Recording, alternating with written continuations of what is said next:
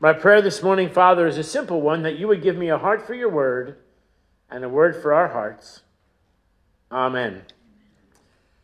So in the passage today, Jesus really does 4 vignettes, 4 little snapshots. The first one is of Noah, and that they were living everyday lives. They were getting up and going to work, stopping at Starbucks and getting their coffee, complaining about the traffic, getting married, having children, Thanksgiving dinners. All of that was happening until Noah went in the ark and closed the door, or God closed the door. Jesus tells us, and you can almost hear God go, surprise. 2 men are working in a field, Jesus says, and one will be taken. Surprise. 2 women are grinding wheat. You know where we're going. Surprise. He says, if you knew when the thief was coming, you would be ready. Now, you know that I like to shoot guns on occasion. I'm a member of a gun club. But when I first bought my rifle, I was so excited, but there was an ammunition shortage. I didn't have any bullets for my gun for about 6 months.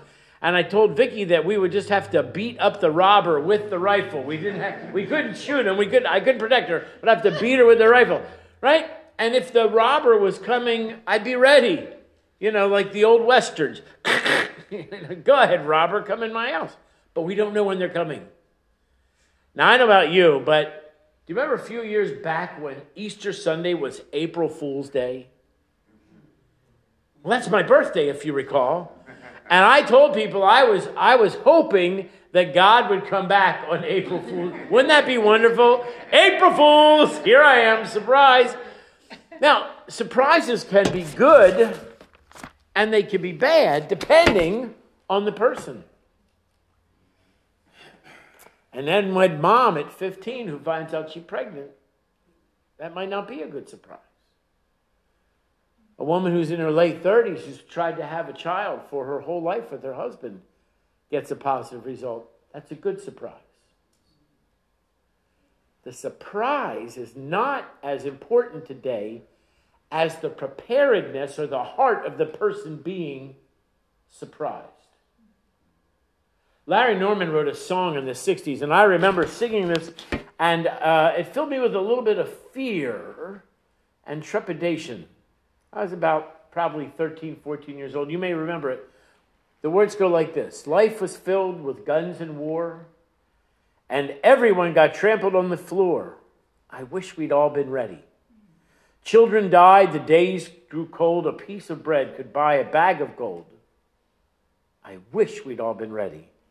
There's no time to change your mind. The sun has come, and you've been left behind. Second verse. A man and wife asleep in bed. She hears a noise and turns her head. He's gone. I wish we'd all been ready. 2 men walking up a hill. One disappears. One left standing still. I wish we'd all been ready. There's no time to change your mind. The sun has come, and you've been left behind. He repeats the first verse again, and then it has an outro. You've been left behind. You've been left behind. And I'll tell you, as a small child, as a young teen, I was afraid that I was going to be left behind. Now, some of you are saying, what a happy little passage to read on the first Sunday in Advent. We're talking about getting our trees and our garlands out and our nutcrackers and our ceramic English cities to set up on the dining room table. Why are you talking about this happy passage? Well, I guess because I wish we'd all been ready. For those who are ready when Jesus comes back, it will be a great surprise. For those who are not ready, not so much. Now, this is frustrating as a pastor because there should be an urgency. Like Paul really believed in his writings that Jesus was coming back soon, maybe before he passed. Jesus didn't come back. There have been, if you want to go on the internet and Google it, there have been times when people have sold all that they had and gone to the top of a mountain to wait because they believe Jesus is coming back now. He hasn't come back yet. We're 2,000 years into this wait, and we're wondering, when will he return? But I want you to hear this. I don't know when Jesus will return.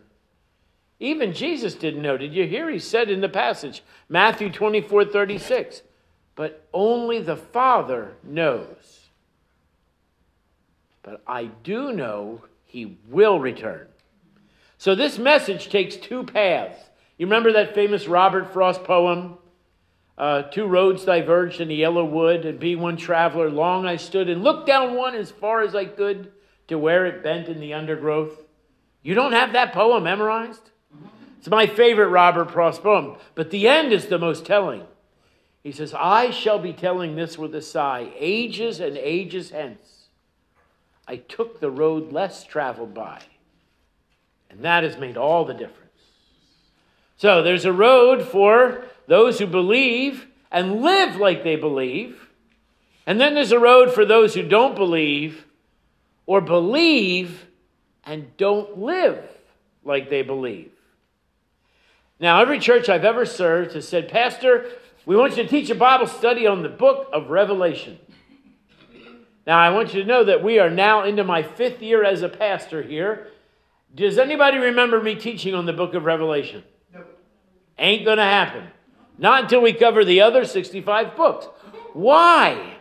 Because Revelation is looking into something that's going to happen. We need to be ready when it happens. The other 65 books get us prepared for the last book. Here's what I tell people. Live every day as if Jesus is coming back today, and you'll be ready. That's the message for active believers. That's the message for the people on the first road. William Willman tells a story of a funeral he attended.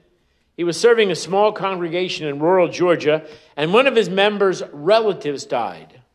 So Willman and his wife attended the funeral held in an off-brand country Baptist church.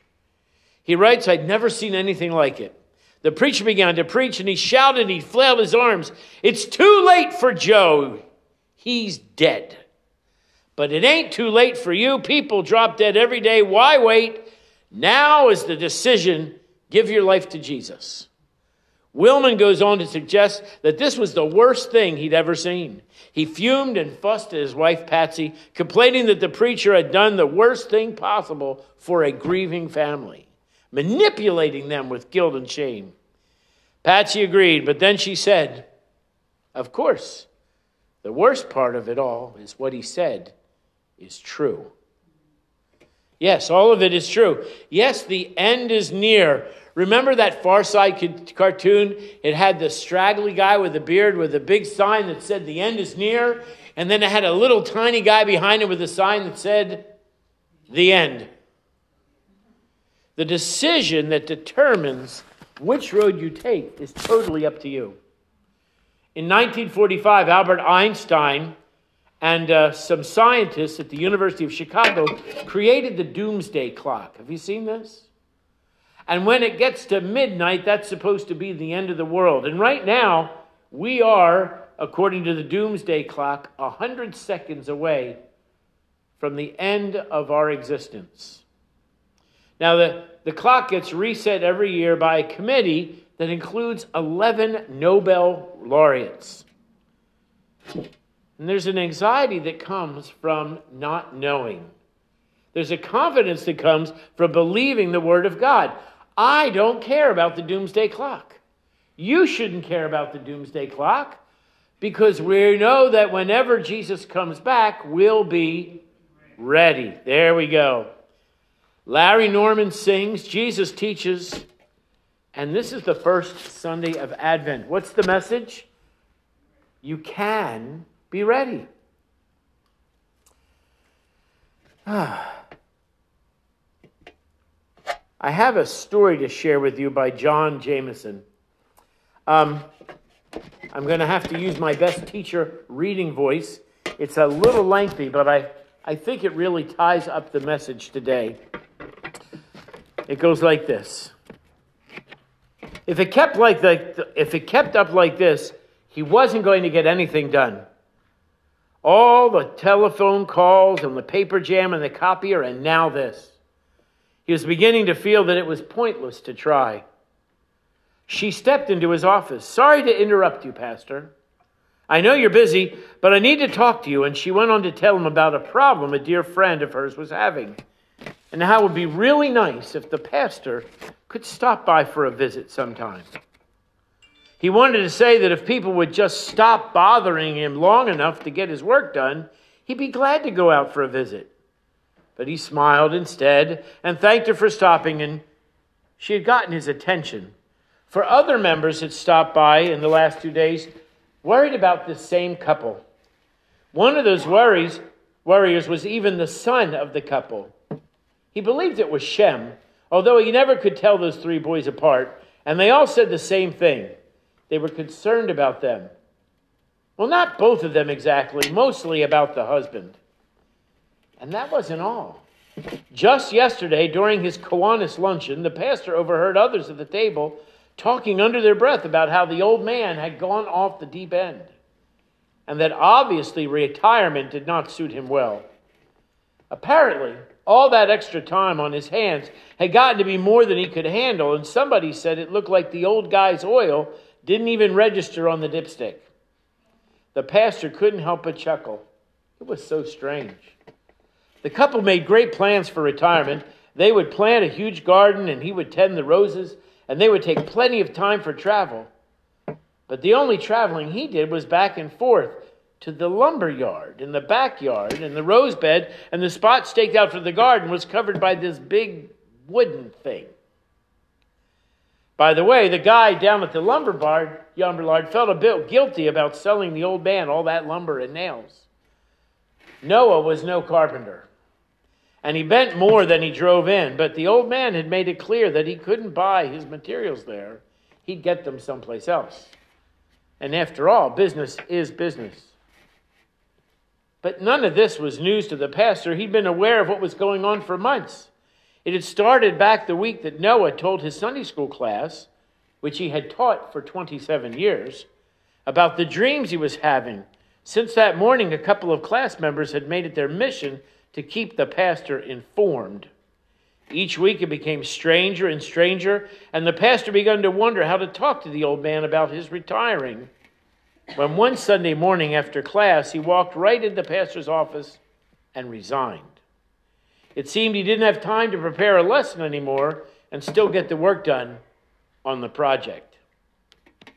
About this thing in the backyard, at first the neighbors were intrigued. And then they all thought it was kind of cute to see the old guy there climbing around with hammer and nails and saws, although sometimes he started hammering way too early, and some evenings kept sawing way too late.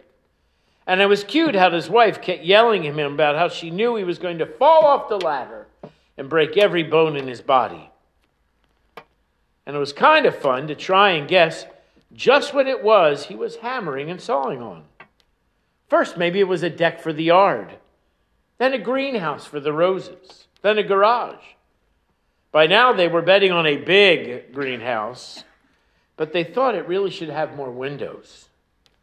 No one could understand why he built it so doggone to look like a boat, until someone remembered that his hometown had been over the river, and it must bring back some pleasant memories. But it was getting way too big. The cuteness began to wear thin as the sunlight was getting blocked to the neighbor's flower bed, and it seemed a windowless greenhouse shaped like a big boat cast one whale of a shadow. And it was definitely a zoning problem.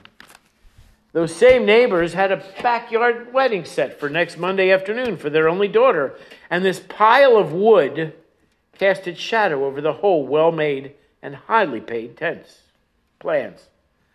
But the straw that broke the camel's back was the camels. And the elephants, and the chickens, and the lizards, and the penguins. Enough, after all, was most likely enough. When they asked about him moving the shadow, the old man mumbled between nails, "There just isn't time." Fortunately or unfortunately, the surprise came one day early. It was midway through the second hymn on Sunday morning. Crazy old Noah was sitting in his usual every Sunday seat, with his family looking rather embarrassed as everyone smiled at them. The pastor closed his hymn book and started to reach for his sermon notes. But right at the spot where folks usually sang amen, God sang instead. It was a bass note. It kind of rumbled around the sanctuary and down the street outside the church, bouncing off the bank in the furniture store, just thundering its way to wherever thunder goes. And it started to rain. Now you need to understand that it never rains around here this time of year. But it was raining. Everybody got up and walked to the doors and the windows to watch. The pastor saw old Noah just sit there in his seat. The old fool let out a big sigh, looked up at the preacher and said, "Time's up." Where will you be when Jesus comes back? What will you be doing when Jesus comes back? What will you hold in your heart when Jesus says, "Time's up"? Amen.